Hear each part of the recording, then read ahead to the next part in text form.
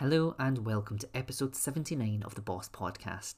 I am Kirk Bailey, here to take you through the variety of top talks given at Boss conferences over the years.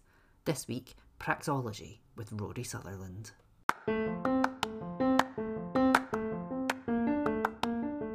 The Business of Software Podcast, sharing sessions from our conferences and discussions with software people that will make you think. Find out more at businessofsoftware.org. For those not familiar with the term, praxology is the study of human action and conduct. In this talk, Rory brings together psychology, philosophy, and economics to demonstrate how software developers, entrepreneurs, and engineers need to embrace this forgotten science. From unlikely beginnings as a classics teacher to his current job as vice chairman of Ogilvy Group, Rory is an expert on consumer behaviour, trends, and the influence of the internet. He analyses what branding means, what creativity is, and the value of persuasion over compulsion. Happy listening. The understanding that actually technology without psychology can actually be a source of dangerously misapplied effort. And this is the example I always give, which I gave at a TED talk a few years ago, which is a Eurostar train, which for some years now has actually carried people between London, Paris, and Brussels. And after about 10 years of this, they decided to do what the French had done years before and upgrade the track between London and Folkestone, which is where the train enters a tunnel to go into France. The cost of the track was about £6 billion, about $9 billion. And what this did is it reduced the journey time from about 3 hours, 3¼ hours, to about 2 hours, 40 minutes. Now, don't get me wrong. I'm not absolutely disparaging the beneficial effects of engineering. I was just asking whether, in terms of the hedonic opportunity cost, the best way to improve this journey with a budget of $6 billion would be actually to reduce the duration from 3 hours 15 to about 2 hours 40.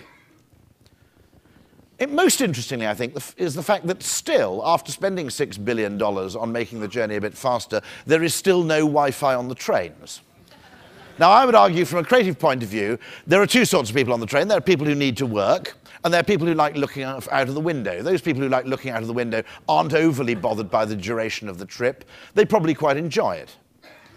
It's also worth remembering about train travel that if you look at the last train journey you made, everything about it was a nightmare except the train journey itself. Getting to the station, carrying your luggage, getting up a flight of stairs, parking your car, buying a ticket, all this was absolutely dismal. Once you actually sat on the train, it was really quite enjoyable. So you might also raise a question, which is why are you spending $6 billion reducing in duration the only part of the journey which isn't crap? Okay? A third suggestion in terms of the hedonic opportunity cost is you could, indeed, with that budget of $6 billion, as an imaginative creative marketer, you could have simply employed all of the world's top male and female supermodels, got them to walk up and down the length of the train throughout the journey, handing out free Chateau Petrus. You'd still have $5 billion left in change, and people would ask for the trains to be slowed down. Now, there's a very interesting point which emerges from all this. And it's what I call the creative double standard, which I think Josh would be interested in as well, and I think Josh would support me here, which is that when you have a creative idea, it is, and perhaps quite rightly, heavily policed by people more rational than you. If you come up with a creative idea, it has to be presented to people for costing, cost-benefit analysis, ROI, all manner of massive rational processes are deployed to police creativity. However, this does not happen the other way around. If someone comes up with an idea they think of as logical, e.g. £6 billion reduced journey time, they don't go, well, this is probably quite logically valid, but before I actually put it forward to anybody else, I'll show it to some really wacky people to see if they've got some weird ideas they might come up with instead. So what you have institutionally in all organizations is a double standard, that creativity is very heavily policed by rationality, whereas rationality actually goes dangerously unpoliced. As I think this example shows, if you think creativity is expensive, you should try logic. Logic can be spectacularly expensive, because it takes you down a line of pretty much unquestioned assumption, without ever asking the question, is this whole thing based on a completely erroneous premise? Now, you've got to watch engineers here.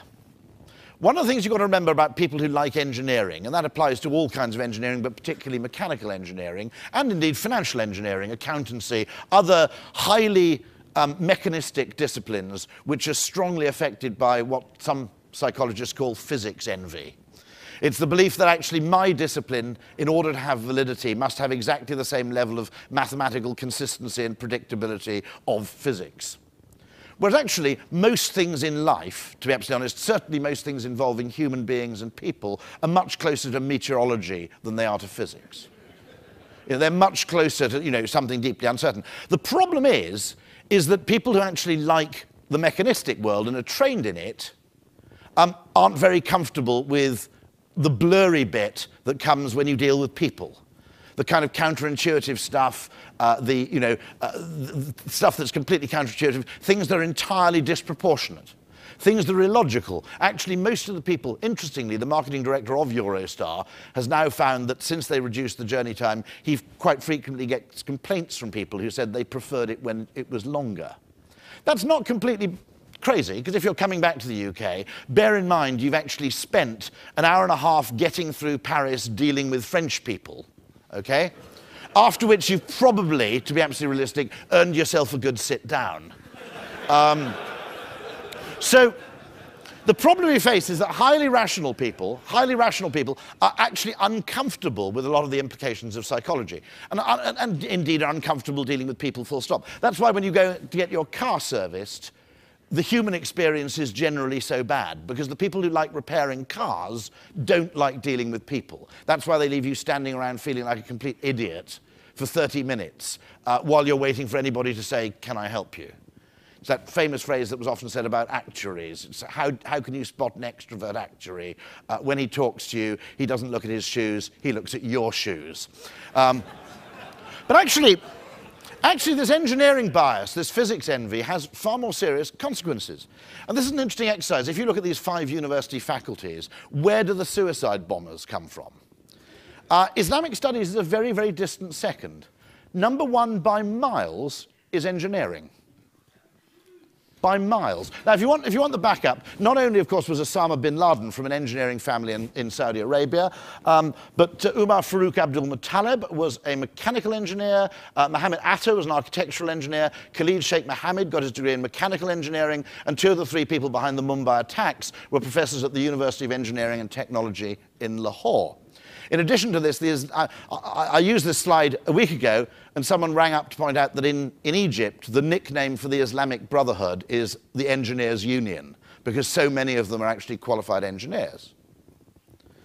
Now, in Bayesian terms, this is an extraordinary fact when you think about it. And it suggests that if you want to improve airport security, don't bother with things like ethnic profiling, religious profiling, any other kind of thing. Just ask them what they did at university. If it was engineering, rubber gloves on, basically. The likely reason for this was investigated by 2 sociologists called Gambetta and Hertog, who believe that there is a particular mindset among engineers that disdains ambiguity and compromise. They're more passionate about bringing order to their society and see the rigid, religious, unambiguous law put forward in radical Islam as a way of effectively taking your physics envy and applying it to how you behave in everyday life. In other words, a scientific approach to everyday life which allows for no compromise or ambiguity. And actually, it's interesting that the report from British intelligence shows that Islamic extremists who frequent college campuses actually specifically single out engineers as the most likely recruits. So this isn't... Now, don't get me wrong. I'm not disparaging engineering culture or indeed the huge advances it's brought to humanity. I'm flying back this evening on British Airways. I don't want to think that the people who check the wheel nuts on the plane are desperately creative and imaginative people. Oh, hell, let's try anti-clockwise this time. Let's just break with tradition. But nonetheless, I think it's important to be alert to the fact that the very best things in life, the very best advances, actually come somewhere from this sweet spot. They make economic sense, so they're self-sustaining and they work, but they actually employ not only technological ability and insight, but also psychological insight. And the very, very best things do this very, very well. This is a great example of psychological insight applied to traffic lights. Now, on the London Underground, the single most effective thing they did to improve passenger satisfaction per pound spent didn't involve a single extra train, a single extra yard of track. It was simply putting dot matrix display boards on the platforms to tell you how long you had to wait for your next train. If you'd purely given engineers the brief, the danger is they always would have put more trains on. Or, not totally stupidly, they might have said, now we can track trains exactly to the, to 100 yards. We will make sure that the service becomes more regular with the same number of trains. That's not bad, by the way. What's better is if you realize that actually what's bad about waiting for a train isn't waiting, it's uncertainty. You'd probably be happier mentally waiting 7 minutes for a train knowing that it was going to come in 7 minutes than actually waiting 4 minutes for a train when you weren't sure whether a train was going to arrive at all. Someone's taken this insight to traffic lights and realized that waiting at a red traffic light is a hell of a lot less irritating if you know how long you've got to wait. And so they've very sensibly employed this countdown device which ticks along the outside. And in Korea, they did some tests and found that it significantly reduced accidents at interchanges because it kind of reduced road rage, impatience, and the propensity of people to jump the lights. I might add that there's a very bad application of this, which someone didn't think of very clearly, when in Shanghai they now started applying this to green lights. If you think about it, anybody approaching from 100 yards away, realizing they've got 3 seconds of green left, fairly instinctively just decides to floor it. The Koreans tested this and found that, all credit to their dedication to the scientific method, the Koreans tested this and found that applying it to green lights increased accidents. Someone forgot to tell the Chinese that what applies in one situation doesn't apply in another. But I think, we can take, one of the very interesting things, anybody who's in the usability experience or the customer experience business actually is possessed of psychological insights like this, which you learn over time, which actually can be deployed elsewhere. One of the greatest insights of all is, I think, the software loading bar, without which no one would have downloaded anything ever. Some mark of progress is what you need if you're going to wait. My argument is, why not apply this to other things in life? This is, if you take antibiotics, huge danger is arising in antibiotics because people tend not to take the full course of antibiotics as prescribed. They give up early as soon as they feel a bit better, and this causes a risk of resistant bacteria developing. Why not take the practice of the loading bar to antibiotics? Don't give people 24 white pills. Give them 18 white pills and 6 blue ones, and tell them, when you finish the white pills, take the blue ones. It's called chunking. It's the business of psychological insight in behavioral economics that if you split a task into subtasks, each one of which actually has a clear milestone when you complete it, people are much more likely to complete the whole task. But the problem we have is that actually within business, psychology is woefully, at the moment, lacking in influence. Marketing lacks influence. Sales, in many ways, lacks influence.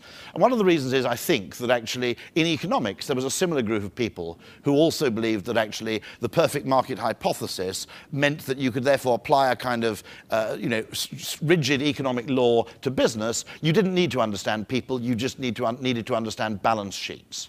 That was actually a quote from a business guy in the UK. All I need to know about my customers, I can read on a balance sheet, because it tells me the only important thing, which is whether they're buying or whether they're not. That's an incredibly absurd, reductionist approach to human understanding, particularly as you realize that nearly all the really successful businesses you see are usually based on a really, really good human insight. McDonald's, I'll talk about later, but actually Ray Kroc had a fantastic human insight. He had several. One of them was, people don't want the best burger in the world. They want a burger that's just like the one they had last time.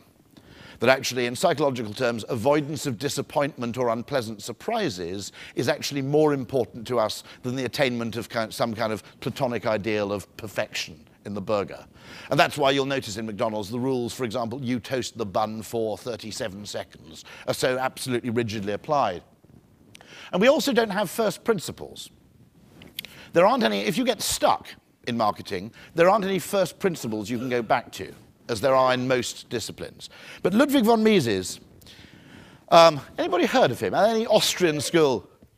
Why are we getting... This is extraordinary. In the UK, nobody has heard of him. Obviously delighted that the von Mises Institute is in force. He has a few utterly brilliant things which fascinate me.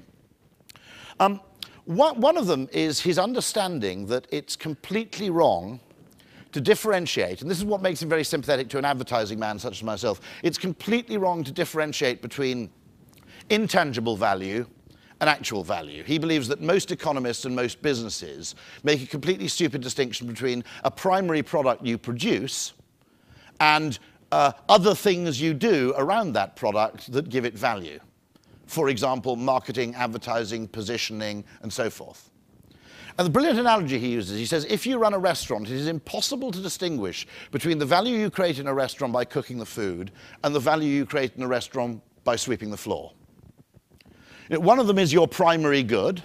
Nonetheless, if you run a restaurant where the food is spectacular and of Michelin quality, but there's a faint smell of sewage in the air, the best way, because the Austrian school believe that value is subjective, it's contextual and subjective and can only be defined in subjective terms. They also, interestingly, as an Austrian school, refuse to use maths because they believe that numbers are an inadequate way of actually representing human preference. And therefore, they actually spurn most of the sort of mathematics stuff, the physics envy stuff that goes on in neoclassical economics. But that's a fantastic point, because actually, one of the things it says is that, you know, if you've got a restaurant that has fantastic food, but there's a slight smell of sewage around it, don't try and improve the food. That actually it's impossible to distinguish between the subjective part of value, which is the context in which the primary good is consumed, and the frame of mind in which the primary good is consumed, and the actual nature of the good itself. You can't say one of them's genuine value and the other one's artificial. That's a very, very interesting and very sympathetic way of looking at marketing, which I've never come across elsewhere. If you notice it, of course, many of the things, you know, that actually our own perception of value works that way. We can't disentangle, in many cases, the quality of food from the environment in which we consume it. We think we can, but I genuinely don't think we can. I think, you know, food eaten when you're in a bad mood, you know, when there's something wrong with the surroundings, is simply less valuable food. And we don't necessarily attribute the causes accurately. I noticed this phenomenon which you might call sort of perceptual blurring. Anybody here occasionally have their car valeted? It's a brilliant thing to do because it only costs about 0.1% of the cost of a new car and gives you 50% of the pleasure, particularly if you have children who tend to mess your car up. Okay? But one of the things I noticed is whenever I had my car valeted, I left it with someone and they cleaned the car and sort of hoovered it, or vacuumed it, and sort of cleaned the upholstery. And when I drove the car away, and I don't know if anybody else has noticed this, it feels as if it drives better. Has anyone else noticed this? That when you clean your car, you drive it out of a car wash, and weirdly, it feels as though it's driving better? Now, there are two possibilities here. Either when I leave my car to be valeted, unknown to me and completely unpaid, they decide to do a complete service of the car, replacing various bearings and lubricating the thing, or actually it's something going on in my head. But actually, I think that extraordinary connection between actually, you know, our psychological perception of things and what those things actually are is something I'll be talking about going forward. But it is extraordinary the extent to which actually we, I think, in our own heads aren't really capable, though we think we are, of actually separating the two. I don't think we can really separate the quality of a product and the nature of its brand. I think the two actually become inextricably linked, or if not inextricably linked, they colour each other to an extraordinary extent. Now, the other reason I love von Mises is because the Austrian school, growing up in the first half of the last century, were also sort of rubbing shoulders with people like Freud. And as economists, they believe that economics is actually a subset of psychology. I think most modern economists believe it's the other way around. You have perfect economic models which are fantastically efficient, you develop those using mathematics and then impose them on people. What von Mises would say is, no, praxeology, which is the discipline that Austrians use, which is the science of human behavior and decision-making, he believed is a prior discipline to economics. Which I think the Austrian definition is that praxeology is the study of, that economics is merely the study of human praxeology under conditions of scarcity. That's actually his definition. That's an extraordinarily useful acknowledgement, which actually the world would be a much better place if it actually remembered that. Charlie Munger, Warren Buffett's business partner, puts it another way. In support of behavioral economics, he simply says, if economics isn't behavioral, I don't know what the hell is. So what I'm hoping for in marketing is actually a new vocabulary. What we have, if you talk to marketing, the language of marketing is much like the language of astrology, which is it's fine if you're talking to fellow believers, but it's not all that great if you're talking to anybody who doesn't believe. You know, if you're an astrologer and you believe in astrology, you can chat to all your astrological mates and say, oh, that behavior is typically Sagittarius, and they all nod along. Anybody else thinks you're a lunatic. My brother has this problem particularly acutely because he's actually an astronomer. And occasionally at parties, you introduce yourself, I'm an astronomer, and they say, that's very interesting, I'm a Sagittarius. At which point he makes his excuses and heads for the lavatory.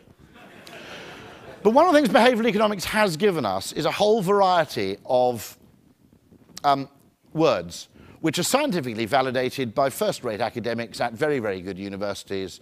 And understanding and introducing this vocabulary into marketing is of enormous value because actually it's a kind of psychological Esperanto. You can use this language, unlike the language of marketing, to talk to finance guys. In fact, finance guys are usually very interested in behavioral economics, funnily enough. Because, of course, it's based on a recognizable discipline that they themselves know and simply builds on it, rather than being entirely alien to everything they know and believe. Some of these, availability, signaling, that's a Darwinian term in many ways, that actually what we do is we signal things through our actions. I'll talk about that a little bit later. Handicap, that's the peacock's tail thing. The reason the peacock has a huge tail is to signal to female peahens, to a great extent, actually that it has resources to spare, that you ought to think of actually breeding with me. Obviously, the degree of consent in peacock sex, which differentiates them from, say, senior French bankers, for example. But because I actually have so many resources, I can actually carry around this tail for purely decorative purposes. That's how fit I am. Now, arguably, the Ferrari is effectively the sort of, the human male equivalent. It also, interestingly, has to be slightly pointless or wasteful to have meaning. It has to be a handicap. If women were merely attracted to men with expensive vehicles, they'd all chase truck drivers. But the truck doesn't serve a useful signaling purpose because it's actually useful. What you have to be doing is you have to be buying something with spare resources in order to have meaning. Framing, comparison, and context I'll talk about later. Immediacy is an extraordinarily potent thing. The part of our brain is a bit like an Intel Duo core processor. It has an older, what I call type 1 lizard part, which mostly operates unconsciously. And it has, a lot of frontal stuff, which is where our consciousness comes in. Of course, because our consciousness is our consciousness, we grossly overestimate the role it actually plays in human decision-making, because it's all we're actually aware of. In fact, what it's mostly doing is ratifying or post-rationalizing decisions that the inner lizard has already taken. The virtues of the lizard brain, which is why we haven't lost it completely, is simply that actually it's very, very decisive and very, very fast, apart from a few other virtues as well. So if you're about to be hit by a bus, don't use complex physics to work out how to jump out of the way. Rely on the lizard brain, and it will be much more reliable. It's much more decisive, it's much quicker. It's also extremely difficult, not quite impossible, but very, very difficult to actually make decisions which don't involve the lizard. That actually, it's the bit that actually plumps for, I'm going to do this or that. There are people who've lost that ability through brain injury, and they find it absolutely impossible to make a decision. If you say, do you want to come and meet on Wednesday or Friday next week, they'll actually start deploying all manner of statistical information, like what the weather's likely to be like, and actually end up in a complete funk. That's because they're trying to actually make decisions using only rationality, which is almost impossible to do. The lizard is ultimately what makes the choice. The lizard actually basically only operates in the here and now. It's very, very short-term in its focus. It's why it's so difficult to give up smoking, actually, because that part of your brain has decided to have a cigarette before you have a chance to overrule it in any meaningful way. The only solution would be actually to put a kind of timer device on a packet of cigarettes which required a 10-minute delay before it opened, rather as safes in strong rooms have. That then might give you a chance of actually overcoming the problem. It's why actually immediacy really matters to us in an emotional way. The speed of feedback is, as anybody who's designed a website knows, just speed is an extraordinarily potent thing in the success of any transaction online. One of the worst things, there are several crimes that the DVD player commits against behavioral economics. One of them is, of course, choice architecture, where you have 80 buttons on the remote control, 40 of which you will never use and have no idea what they're for, but those buttons are often no larger or no smaller than the buttons which control functions like play or stop. The second great crime of the DVD, but most annoying thing of all, is that when you press eject, nothing happens for 3 seconds. So your lizard brain, panicking that actually you haven't pressed the button, presses it again. Which means that the DVD comes out, taunts you for 1.5 seconds, before disappearing back into the machine. That's what I mean about immediacy really, really matters. The here and now really, really matters. Extraordinarily short-term things will affect purchase decisions. Even when you're choosing a pension, the ease of form filling will have an effect on whether you choose the pension or not, despite the fact that logically choosing a pension should all be in the sort of 30-year time horizon. Our immediate irritation or the opposite has an insane effect on how we respond to anything. Now, what's quite interesting, this is a bit of game theory if you think about it. What's interesting is we understand a lot of this actually subconsciously. An engagement ring is a commitment device. It says that I'm probably, by the purchase of this extremely expensive thing in which I have very little selfish interest. But one of the reasons women like flowers and jewellery is precisely because men are not remotely interested in flowers or jewellery. Therefore, when you buy them flowers or jewellery, it patently involves some sacrifice on your part. Whereas if you buy them, for example, a remote control model car or a PS3, there's the suspicion of self-interest. Just a smidge of suspicion. Whereas flowers and jewellery, interestingly, there is no such suspicion. Because basically they leave blokes completely cold. Okay? This is an interesting thing because it effectively says, if I were planning a one-night stand, it is unlikely that I would have invested this much money in jewellery up front. Okay? It's actually a commitment device. Brands work in a very similar way. If I have spent, in game theory, there are of course 2 separate things. There's the short game, where you just grab as much as you can immediately, and the long game, where you try and build up some sort of reputational currency. Okay? All tourist restaurants play the short game. Why? Because nobody ever comes back. It's possible, incidentally, that things like TripAdvisor are changing that. That they are actually meaning that tourist restaurants that you visit once do actually develop a reputational currency and we can kill them off. But actually, until recently, tourist restaurants were notoriously bad because they knew you were never going to come back however good the food was. So why produce good food? What this is saying, what this upfront investment is saying is, I am probably, because this is expensive, and to have meaning, signaling sometimes has to cost money, I'm probably playing the long game. Okay? And a brand is doing the same. It has taken me 15, 20 years to build this brand. It has cost me an enormous amount of money in terms of advertising and reputation building. Therefore, it is probably not in my interest to make a quick buck by selling you something that's rubbish. What's interesting about this is it's quite sophisticated game theory. We do it instinctively. We don't do it actually rationally. We just instinctively know that someone who's a big brand is less likely to actually try and play the short game than someone who isn't.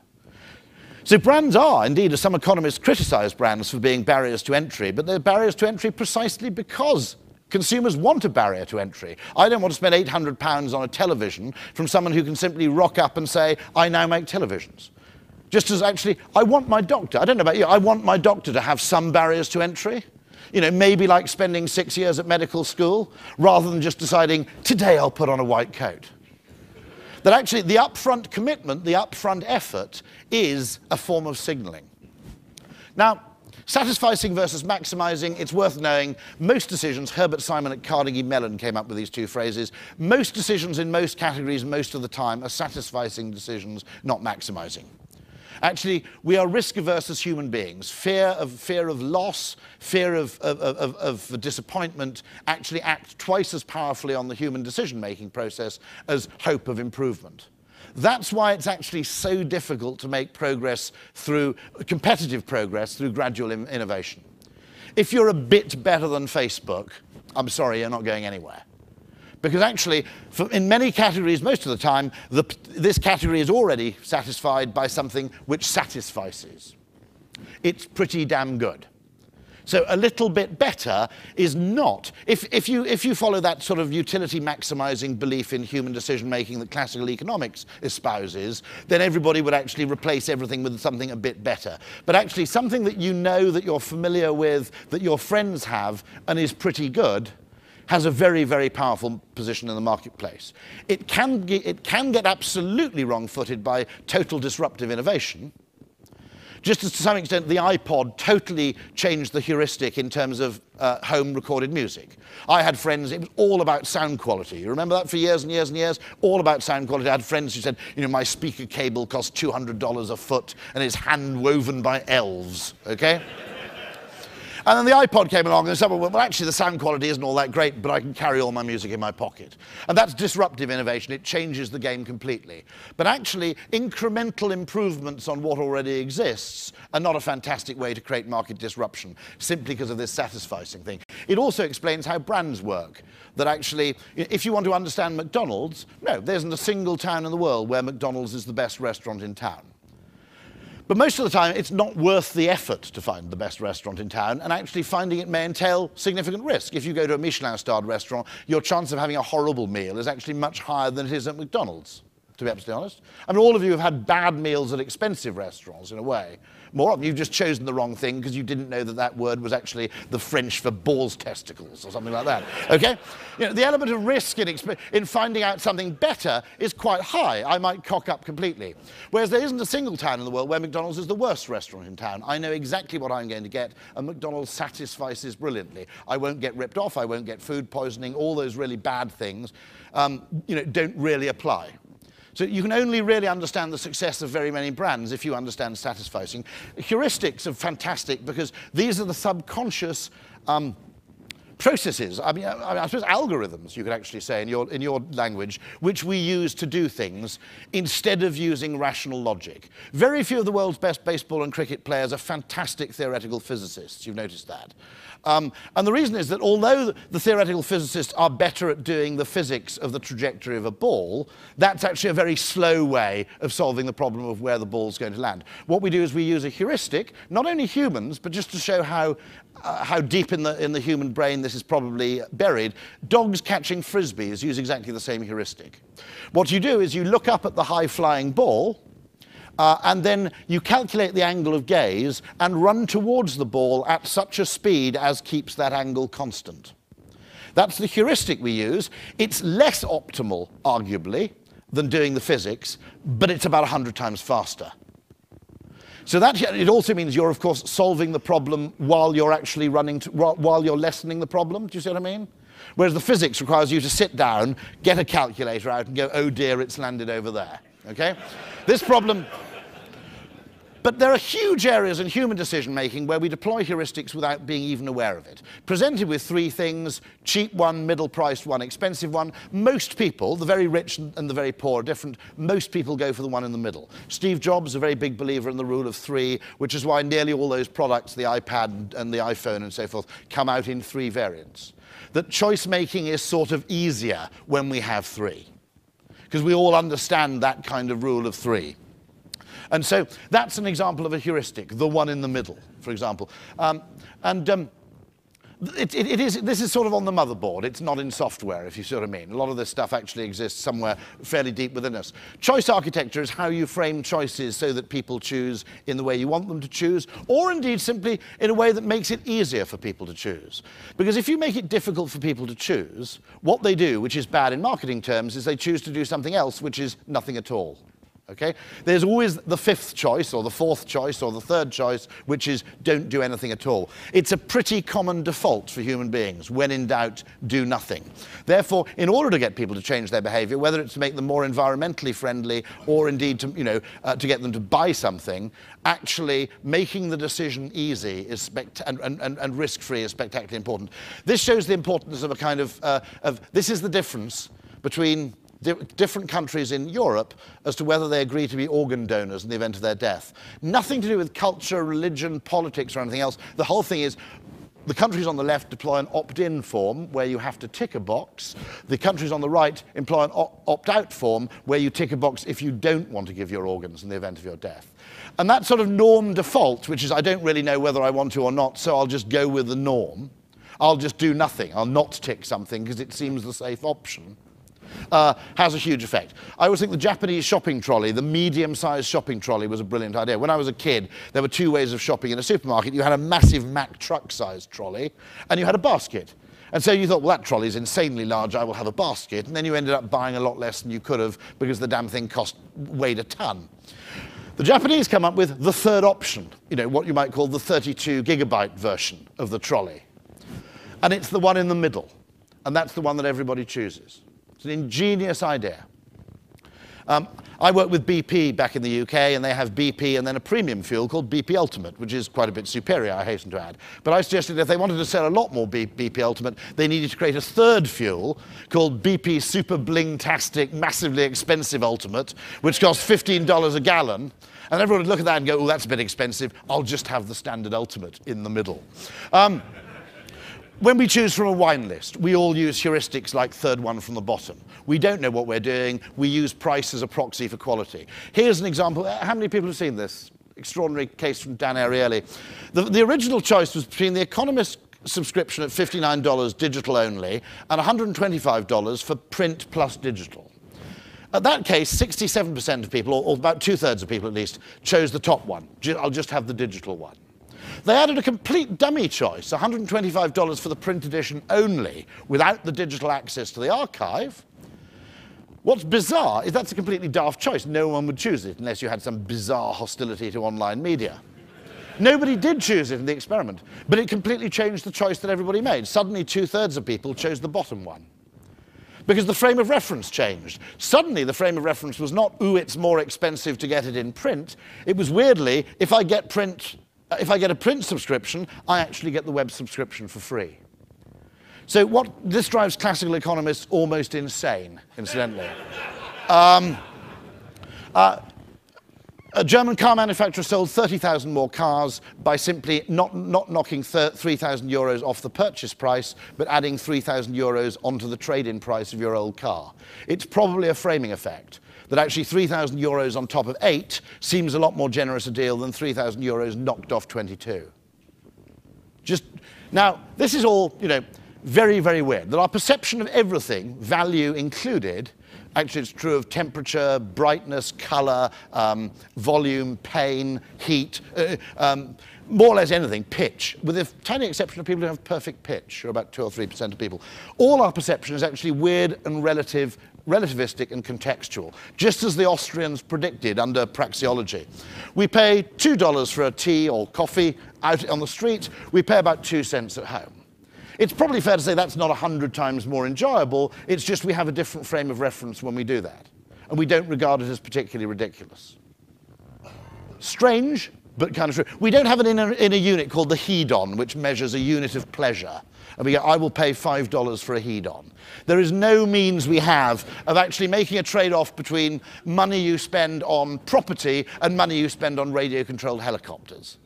Personally, and my wife doesn't agree with me, I prefer to spend the money on radio-controlled helicopters. But there you go.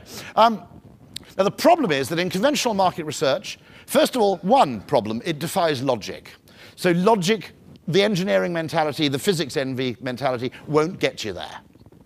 Second problem is a lot of this stuff does not come out in market research because people are not consciously aware of their own heuristics. Not a single baseball player could describe to you how they actually catch a ball. They had to discover that by actually doing experiments with people catching balls and with dogs and with frisbees. No one is actually aware of these mechanisms because they actually exist at a subconscious level. So in market research, the danger is that they won't come out. There's also a danger in market research, which is people like to present themselves as being maximizers because it makes you look more logical and sensible and sort of more demanding of quality. Whereas in reality, many, many decisions are taken from a risk aversion standpoint, not from a perfection standpoint. Now, there are exceptions. If you're getting married or you're having a wedding anniversary meal, there's a degree of maximization because it has symbolic value. If you're a massive motorbike fan and once every 4 years you buy a bike, I think it's fair to say that that bike, you've talked about it, read about it, done it, you know, there's a huge amount of maximization involved in choosing your bike, if you're a real fanboy in one or two particular areas. But in most categories, most of the time, most people satisfice. The only problem is they don't realize it. Now, just to prove how relativistic human perception is, here is a chessboard. You'll agree that A is one of the dark squares, quite a bit darker than B. However, it's only the context that is making you think that. If I change that context and show you the colors as they actually are, you will see that in reality, A and B are exactly the same color. They're exactly the same shade of gray. It may take a few seconds, but you've all got that, haven't you? Now, what's weird is I changed the context back again. It's now impossible for you to see that. This isn't one of those optical illusions where you go, ooh, now I get it. Sorry, silly me. That's how extraordinary relativistic our perception is. There is, I think you'll agree, an even rectangle, but if I change the context, it's now impossible for you not to see that as being darker on the right-hand side. And that applies to our perception of value, it applies to our perception of pain, of pleasure. Virtually everything we perceive actually operates on a kind of relative scale, not on an absolute scale. It's one of the reasons, who's got an espresso machine? I've got one, I love it, okay? However, it occurred to me one day that if you actually filled this thing with a jar of coffee like Folgers or Maxwell House, per unit of caffeine, you'd be paying about $140 per jar, okay? Because this thing is fiendishly expensive. I mean, you will all agree, won't you, okay? But the weird thing is, they get away with it. Why? Because I don't know how much a spoonful of Folgers or Maxwell House costs. I've never bought Maxwell House by the spoon, okay? And so because this thing doesn't come in a big jar, like Maxwell House, I can't do the comparison. It comes in little metallic pods like this. So my only frame of reference is not Maxwell House, it's Starbucks. And I'm going, well, I'd pay about $1 for a couple of dollars for a shot of coffee in Starbucks, whereas this only costs 35 cents. Machine's practically paying for itself. And that shows how powerful a perceptual relativistic frame is on our perception of everything. It also works, I think, after the event, I suddenly realized what went badly wrong with the marketing of telepresence and video conferencing. And no one could blame the people for doing it, and I certainly wouldn't have spotted this in advance. I can only spot it now in hindsight, which is they made the mistake of making video conferencing what economists call an inferior good, which is something you only buy when you can't do something that's more expensive. Bus travel, coach travel is kind of an inferior good, unless you call it a jitney, of course, in which case you rebrand it completely. That's a New York reference. Do you have a jitney in Boston? I don't know. But what they did with video conferencing is they made a terrible mistake. They made it the poor man's version of air travel. They should have made it the rich man's version of a phone call. If I'd been Cisco back 10, 15 years ago, I would have said, we will install one of these things in your office, but only in the chief executive's office. Because what it became was like margarine to the butter of British Airways. It was like the pager to the mobile phone of air travel. It was what your company let you do if they didn't trust you to get on a plane. And therefore, the relativistic frame, even though all the logical arguments for this thing stacked up, in signaling terms, it kind of said to your client, I can't be bothered to come and see you, but I'll go and video conference with you. But also, to your staff, it said, we don't really trust you to get on a plane, but you can video conference. It was like saying, well, we won't let you go to Frankfurt Southern because you only get drunk, raid the minibar, and watch a pornographic film in the hotel. But tell you what, we'll trust you to go down to a basement room where you can look at a pixelated image of your client for 10 minutes. Now, if you'd positioned this as the rich man's phone call, that incidentally is when they launched Post-it notes. They gave Post-it notes to the 499 other personal assistants, to the 499 other CEOs in the Fortune 500. This is 3M.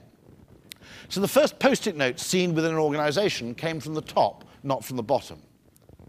Very, very important thing, the way that the executive mind works. My boss has small yellow adhesive squares, therefore I must get some too. That's the point about relative framing in terms of anything. If you end up as the inferior, cheap substitute for something else, you have failed. we need comparison to decide. I've said to Spotify, which some of you will know, it's equivalent to, there are various US equivalents of music streaming companies. I said, $9.99 a month for infinite music may not be a great idea, because I don't know what infinite music is worth. I haven't got a clue, okay?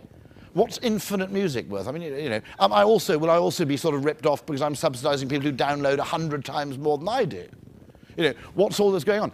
Asking, you know, how much do you want to pay for infinite music is like me saying to you, would you like to buy my unicorn? You don't really have a frame of reference where you go, unicorn, $50. You know, I mean, okay? So I asked, theoretically, I said, would you actually have more success if you set an artificial limit? You said actually 200 tracks a month. People then go 200 tracks a month, about 20 CDs. 20 CDs cost about, that costs about $140. Okay, that seems pretty reasonable. But without a frame of reference, we often find it very difficult to decide. This shows how hugely we're affected by one-in-the-middle psychology. 2 lagers there, £1 and £2, Carling and Budweiser, 67% by the Budweiser at £2, 33% by the Carling. Add a 30p Tesco value lager. Nobody buys it, but it drags the rest of the category down market. 47% by the Carling, 53% by the Bud. Now you add a premium French Kronenbourg for £4 in a bottle. 10% of people buy that, 90% of people buy the Bud, nobody buys the Carling. That's the extent to which we choose things relativistically, not absolutely. That would drive classical economists practically insane, by the way. But that's how we fundamentally choose, according to what the frame of reference is that we're particularly looking at the time. It shows the power, I think, of one-in-the-middle bias as well, that we tend to be drawn towards that one in the middle. It also shows an important thing, by the way, which is don't necessarily, if you have various levels of service, don't necessarily judge the profitability of each on the actual economic contribution it makes itself. I've said to British Airways, I said, don't judge the profitability of first class exclusively on how much money you make from first class passengers. You've also got to look at the effect that first class has on normalizing business class travel. Because we can be pretty sure, can't we, that if airlines get rid of first class, it won't be long before employers start saying, I think you should move a little bit further down to the back. Okay? It's a frame of reference once again. Whoops, I went back by mistake. By the way, you can exploit this frame of referencing. If you want to sell these cars, $350,000, $400,000, $500,000, don't sell them at a car show, sell them at a yacht or plane show. After you've been looking at Learjets all afternoon and decided in a fit of responsibility not to buy one, as you're walking past the exit, I'll have a couple of those. Okay? Huge potential. Once we actually abandon the straitjacket of conventional, classical, logical economics, the huge potential arises for innovation in terms of pricing. I think Amazon Prime is a work of genius. It also brilliantly gamifies pricing for me. So I think having paid this it's about £30 in the UK. It's $50 here, is it? 79, blimey, they put it up. But it hugely gamifies things because I go, right, I'm determined to get you bastards to pay me back. And so I just start ordering everything. I think that's what you intended, wasn't it? Okay? But actually, you know, the possibility to actually innovate in terms of price, we're just looking at a brief for getting people to shave electrically again rather than using disposable blades. And we asked the question, if you could price electric razors monthly, they'd look like a bargain compared to Gillette, Super Nutter Bastard, 4-blade, whatever it is. Impulse saving. I talked about the fact that we make decisions very instantaneously. Financial institutions unknowingly discourage us from saving by making the practice of saving very, very time-consuming and boring and involving paperwork. This thing we invented with an agency in Australia for Westpac Bank. It's called Impulse Saver. It's an app for the iPhone, and when you're drunk, you can just press the button, it goes ka-ching, and it moves $10 into your savings account. So, my argument is we can shop drunk, so why not let us save drunk? Let's even the balance a little bit. After all, we're suffering from a savings crisis. But also, you all know those moments. They don't happen very often, but you look at your bank account, and about once every 3 months or something, you go, actually, that's slightly better than I thought. You can actually then exploit the moment. But actually, it's more likely you're drunk. But, and you just like the ka-ching noise it makes. But, I mean, that's why we shop most of the time. Let's be frank about it. Most of you probably know the $300 million button. How many? Changing one single word, which was from register to continue, on an e-tail website's checkout procedure increased sales by $300 million demonstrably over the following year. It was very weird because by stopping people by not forcing people to leave their email addresses before they'd purchased, and instead giving the option of doing it later, you'd think that, this must mean people hate giving their email addresses, so after they've purchased, no one will leave their email addresses. When they changed it, 90% of people still happily left their email addresses. But what it was, there was something fundamentally wrong about that order. There was some element of unease that was just encountered by the presumption of asking for something from somebody before you've gone through the transaction piece. There's weird stuff like this. You all know the thing, if you can reduce a checkout procedure in a website from 3 clicks to 2, your sales go up about 40%.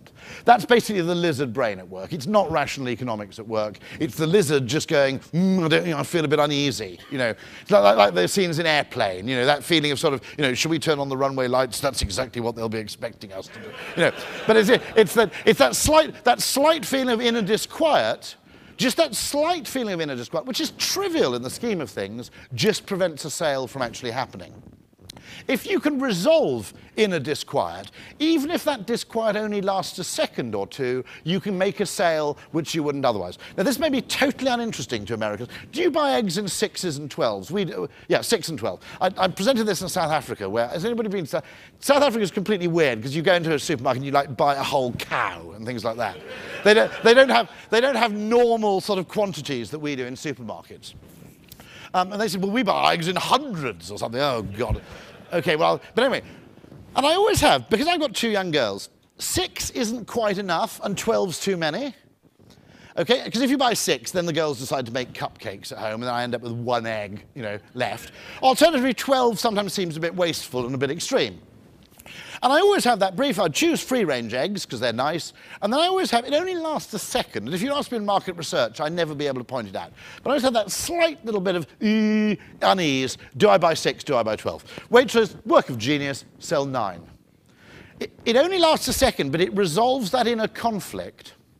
Now, bear in mind, in a conflict between things, we experience in a very similar part of the brain to which we actually experience physical pain.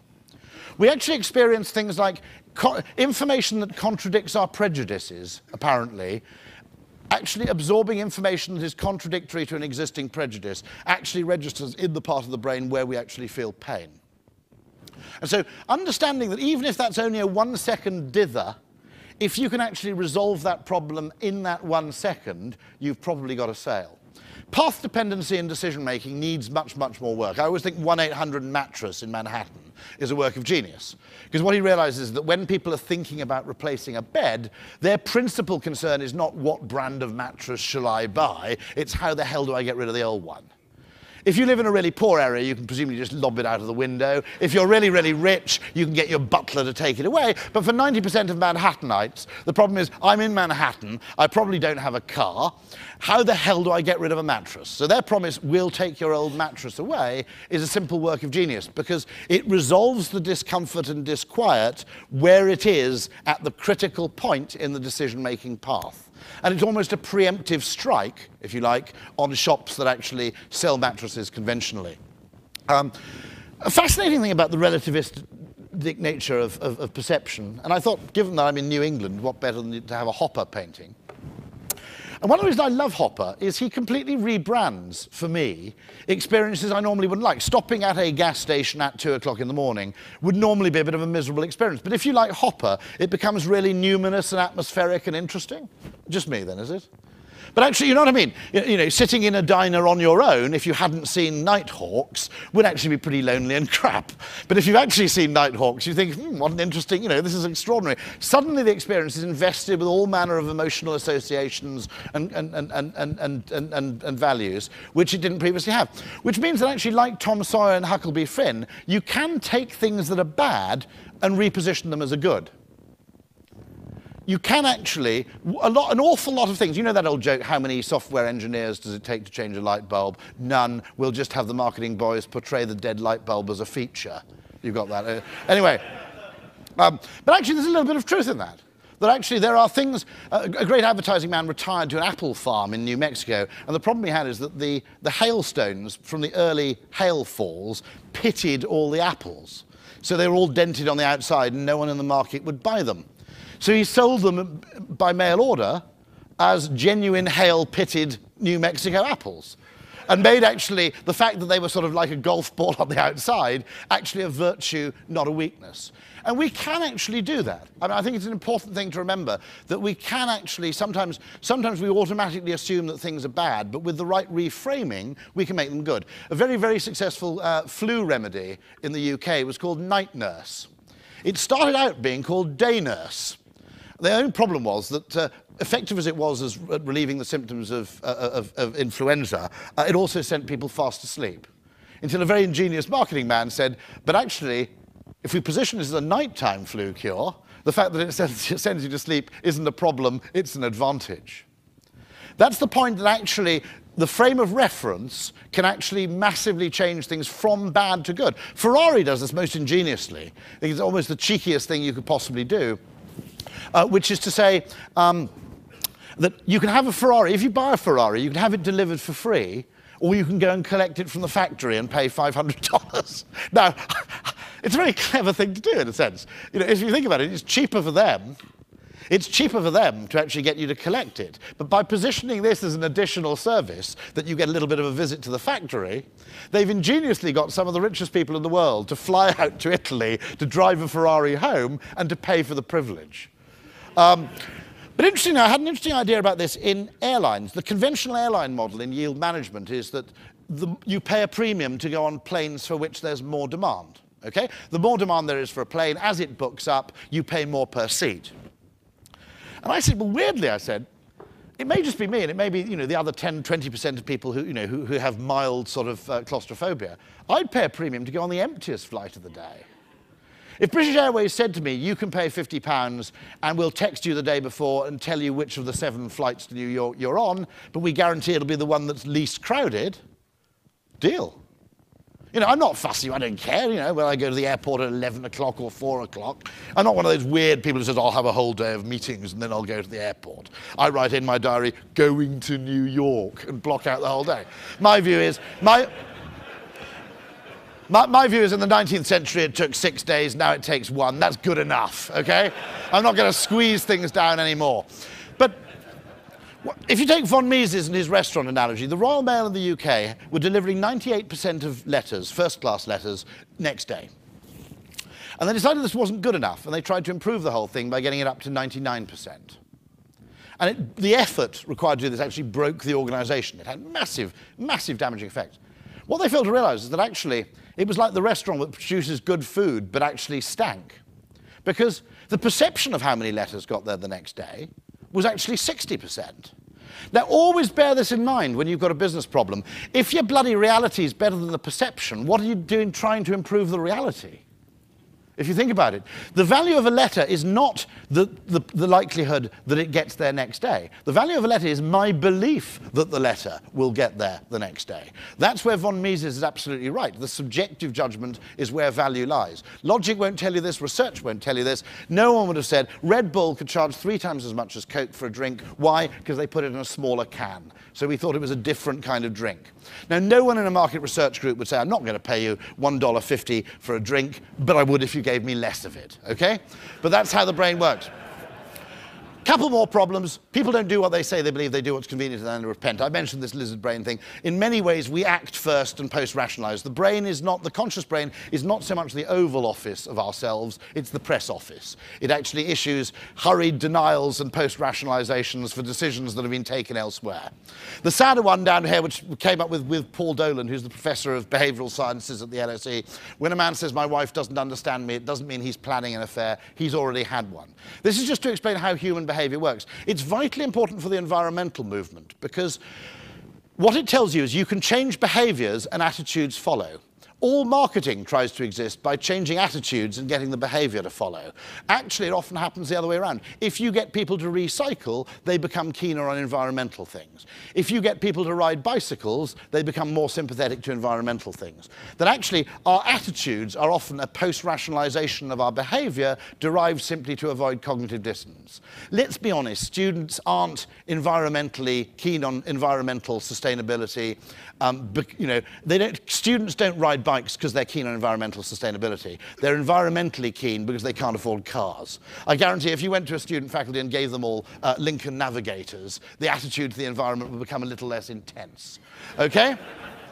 But what I'm saying is that men don't go, I've noticed declining comprehension and empathy levels in my wife, so I think it's time to outsource a range of sexual services, maybe to alternative providers. Okay? Well, they probably do if they work for Accenture or something, but I mean, other than that.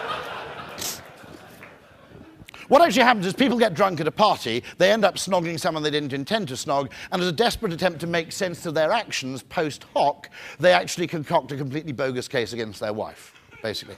Now, I think this is a sort of weirdly depressing fact, but I think it's worth us knowing this, because I think an awful lot of human misunderstanding can be avoided if we ask ourselves the question, is this really happening the way round we think it is? Here are two heroes, von Mises on the left, Daniel Kahneman, the father of behavioral economics, on the right. And finally, back to that sweet spot. What I don't have and what behavioral economics doesn't have and maybe never will have is a perfect answer to absolutely everything. What it does have is some very, very good questions, which takes you back, just says, logic bears this out, market research bears this out, however, it is still possible you may be wrong. Is it, and what, in terms of human behavior, we will never develop. There's a great phrase in economics, actually, all models are wrong, but some of them are useful, which is not a bad and accurate thing to say.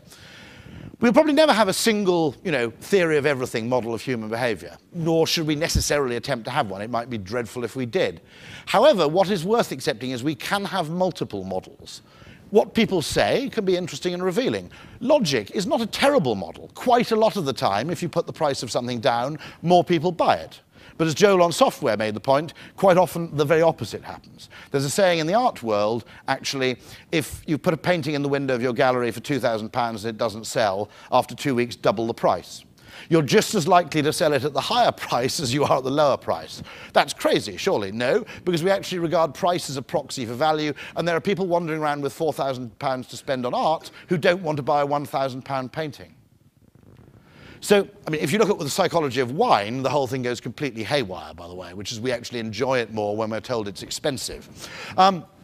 But the vital thing to remember is that in any decision-making unit, and this is where I think the composition of boards of companies needs to acknowledge that someone from a human understanding background needs to be there. Board diversity, you can't just have 8 people who are brilliant at reading a reading a spreadsheet or reading a balance sheet. There's undoubtedly a massively important gender component, which is, a massive testosterone-packed group of highly homogeneous people will not on their own make the best decisions. They think they do, of course, because all boards of directors are great believers in the efficient market hypothesis, because the market pays them a huge amount of money, which is a very strong reason to believe that it's efficient, okay? But in many cases, what businesses need is actually, as well as technological engineering and mechanical ability, businesses that aren't actually blessed with some really good psychological insight somewhere at the top that can avoid the worst excesses of logic. Because unpoliced logic unpoliced by creativity or psychology, can be just as wrong as the opposite. Then I think that will help places find what I call that sweet spot, where the solution involves not just technology, not just economics, but actually what makes us human. Steve Jobs, I think, as a fitting tribute, was a man who solved problems by looking at the human and working outwards. That's fundamentally what this is about. And in that sweet spot, what you can do is make things charming, even advertising. Thanks for listening to the Business of Software podcast. For more information, go to businessofsoftware.org.